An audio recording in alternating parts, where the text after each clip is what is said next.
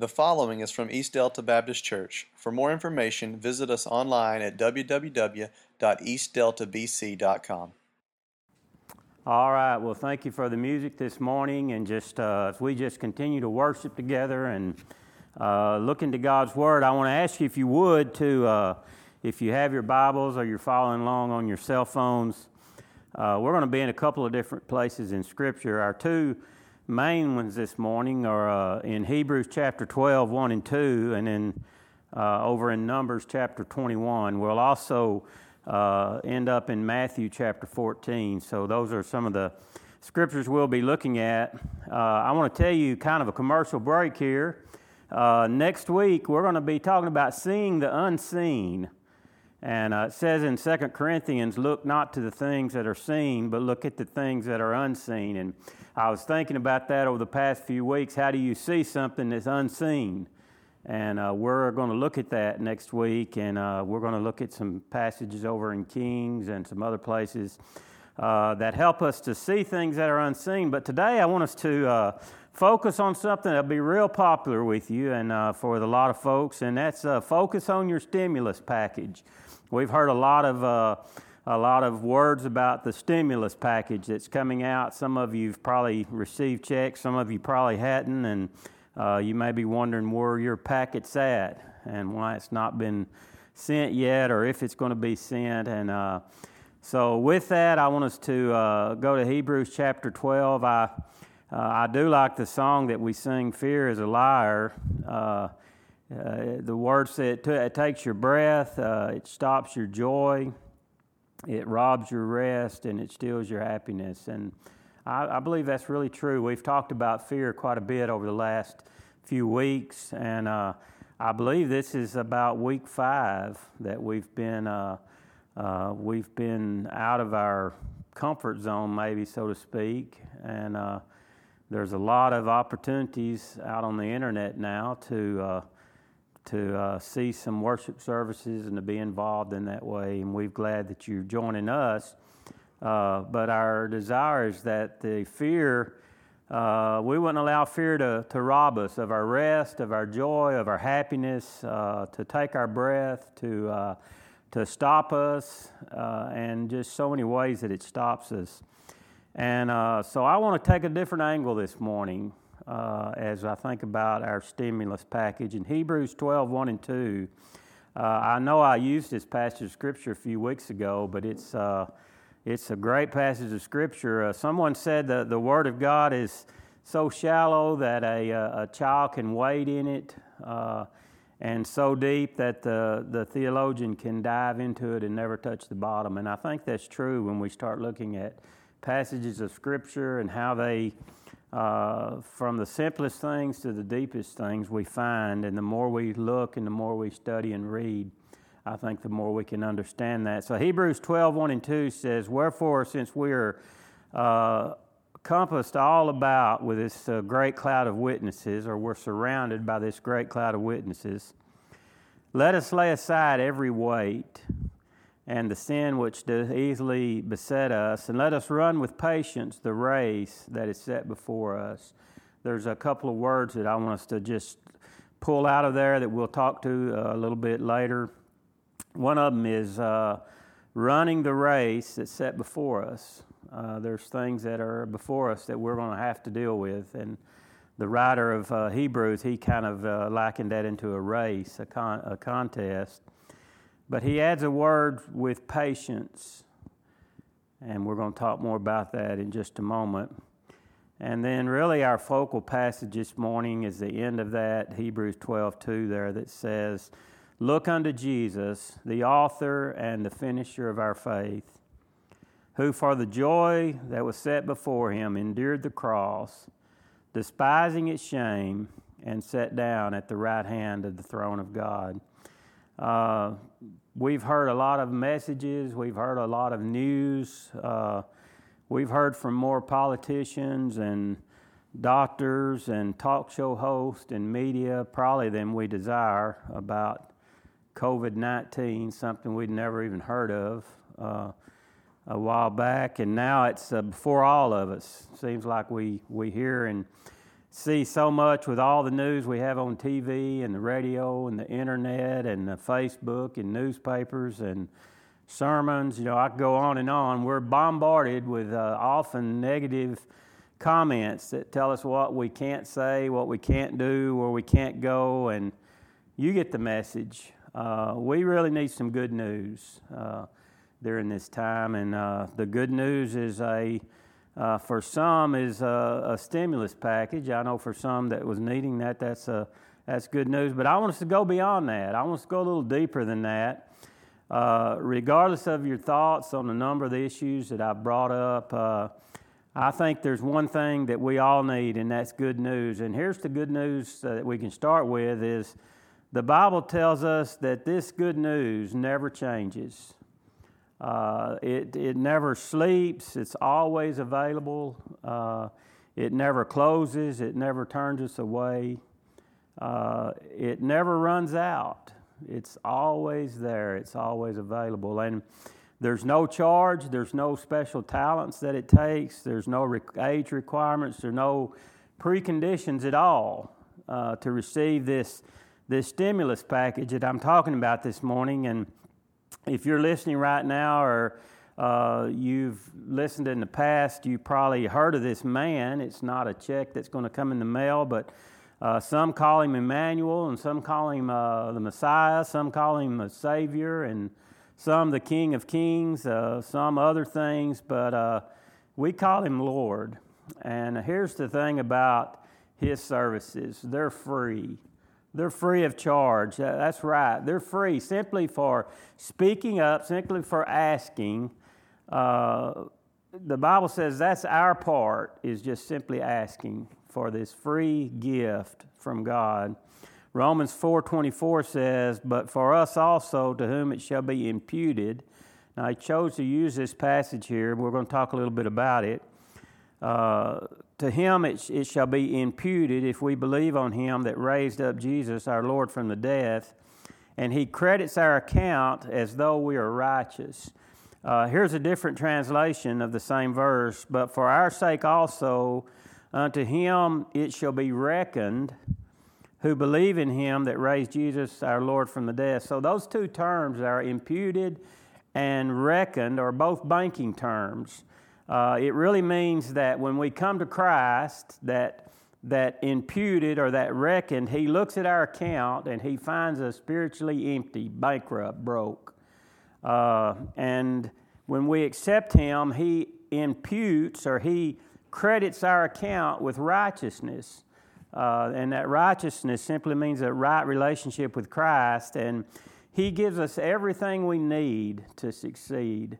Now, that's a great stimulus package. Think about that. Everything we need that we might be able to succeed, all of our needs, he's going to fulfill. And that's not just my ideal. That's not just somebody saying, "Well, Jake, that's a tender thought." But Philippians 4:19 says, "God will supply you all your needs," listen to this, "according to his riches in Christ Jesus."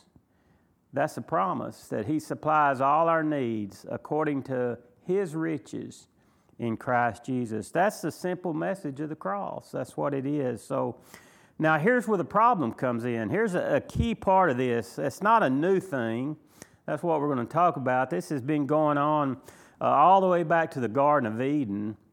The problems come in when things start veering off of the way we think they should go, when things start going the opposite of the way that we think they should.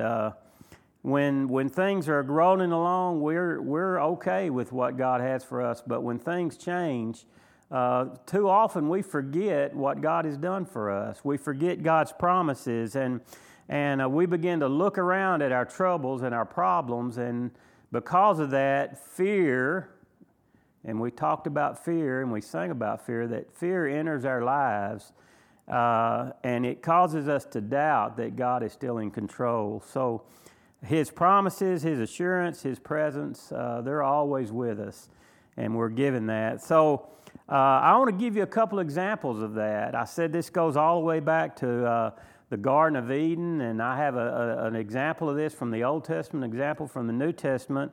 of things when folks begin to experience things that were out of their comfort zone, that were a little bit different, that were not going the direction they thought they should, and look at how God called them to focus not on the problems, but to focus on Him. The first is found in Numbers chapter 21, starting in verse 4. It says, "Now the Israelites left Mount Hor by the end of the road that leads to the Gulf of Aqaba, in order to go around the territory of Edom." Now, we're going to talk more about that for just a second when we get to it.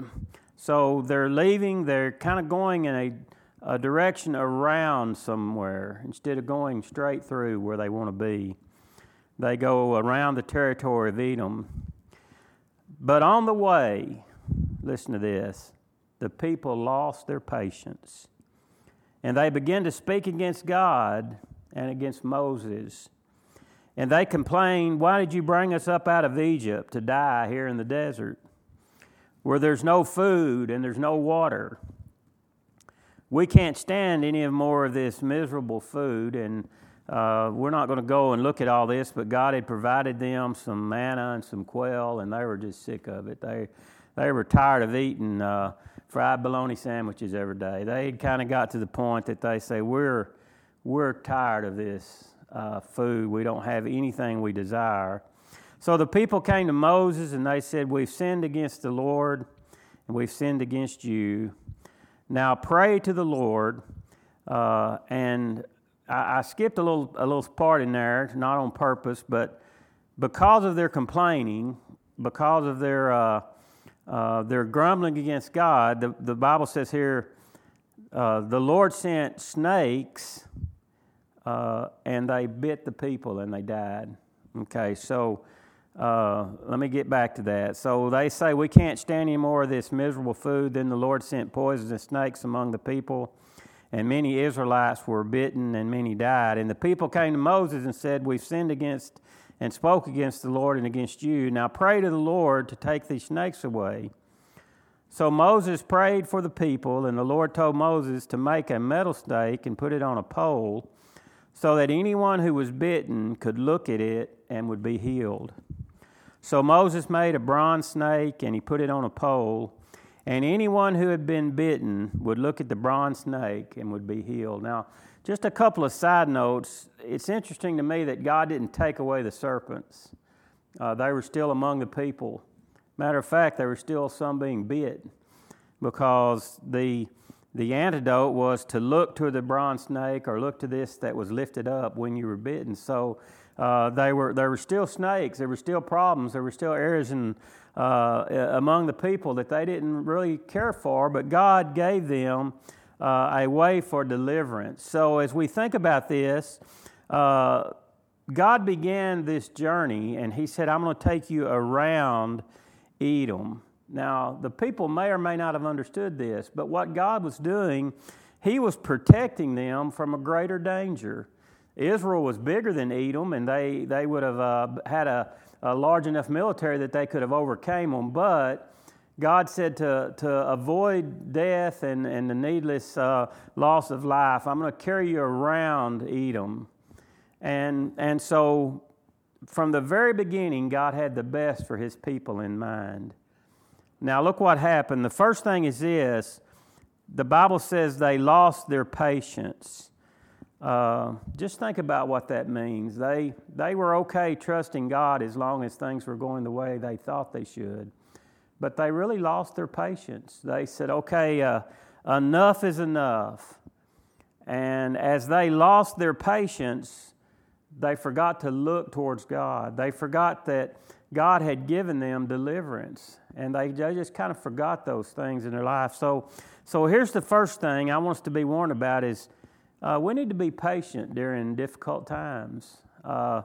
We need to be patient with what God is doing, and we need to be patient in knowing that He's still in control. Here's the second thing. Not only did they lose their patience, they truly forgot about all that God had done for them. If we think about the deliverance that they had experienced from all the way back from when when Pharaoh let the people go and God had provided for them over and over and over, they really just forgot about all those things. Matter of fact, a little bit later in Scripture, after Joshua dies, Joshua replaced Moses. So Moses died and then Joshua died. And Judges 2:10 tells us that a whole generation of people grew up and had forgotten what the Lord had done for Israel. So we see that the children of Israel had been faithful to God, A couple of leaders died, and because of the circumstances of the time and because of the way the world was headed during that time, a whole generation of people grew up that had forgotten what God had done. They had forgotten God's deliverance. They had forgotten God's rewards toward them. They had forgotten God's blessings. They had forgotten all the things that God had done for them. So Israel's deliverance, it was available through something being lifted up from the earth. We go back and just to quickly look at this passage of Scripture. There's serpents in the camp. They're biting people. The people are dying. So God says, I'm going to give you deliverance. I'm going to have Moses. He's going to make a serpent. He's going to lift it up from the earth. And if you're bitten, then you look towards that which is lifted up from the earth, and there you'll find deliverance. So remember that. They simply found deliverance. They found what I'm calling their stimulus package simply by looking towards what Christ had lifted up from the earth. Now, if you go to Numbers and read that, chapter 21, 4 through verse 9, that's really an example of someone who was to come in Christ, and that's what we're going to close with in just a moment. But I told you I'd give you a New Testament example, and we find that over in Matthew chapter 14, verse 25 through 31. Here's your New Testament example. Now, the folks that we talked about, the Israelites, they were simply to focus upon God's deliverer. When they kept their eyes focused upon that serpent which God had created for them to find deliverance in, they were delivered. But when they took their eyes off of Christ's deliverance, then they died. Well, here in Matthew, we're going to kind of jump right in the middle of a passage of Scripture. In verse 25, it says, between 3 and 6 o'clock in the morning, Jesus came to his disciples walking on the water. He had dismissed them sometimes earlier. They had gotten in a boat. They had started across the sea. Christ had dismissed a group of people that were there. And he's catching up, or he's actually walking there on the water. And when they saw him walking on the water, the Bible says they were terrified. Some of them shouted, "It's a ghost." And they screamed out in fear. But Jesus spoke to them at once, and he says, "Courage." That's his words to them. Courage. Take courage. He said, "It is I, and don't be afraid." But then Peter spoke up and said, "Lord, if it's really you, order me to come to you on the water." "Come," answered Jesus. So Peter got out of the boat and started walking on the water to Jesus. But when he noticed the strong wind, he was afraid. And he started to sink down in the water. And he cried out, "Save me, Lord." And at once Jesus reached out and grabbed hold of him and said, "You of little faith, why did you doubt?" I want you to think about Peter for just a moment. Peter walking on the water. He had fear. He was afraid. He was discouraged. He was doubting. Do you see the doubt there in his voice when they're screaming out in fear, when they're terrified? See that doubt of his voice when he says, "Lord, if this really is you, then tell me to come to you." He had some doubt, but he questioned that. He brought it before God, and he asked, "Hey, God, if this is you, we're terrified. Have me come to you." And the Lord said, "Come on, Peter, here I am." And Peter gets out and he begins to walk upon the water. I've preached on this before, and we could spend so much time on this morning, but what I want us to do is just look at the very last part of this. The Bible says this: when he saw the wind, when he heard the wind, when he saw the waves, he began to sink. Now, what did Peter do? Peter had deliverance from his fear, from his doubt. Peter had deliverance from his discouragement, from from the things that he was fearful of. He had deliverance there as long as he would look towards Christ. But when he took his eyes off Christ, the Scripture says he began to sink. He began to fall away. He began to be terrified once again. He began to be afraid once again. He began to be discouraged once again because he took his eyes off of Christ and he began to sink. Folks, here's the good news today. Peter cried out, "Lord, save me." Remember what the children of Israel did? They came to the Lord and they said, "Lord, we have sinned against you. Save us."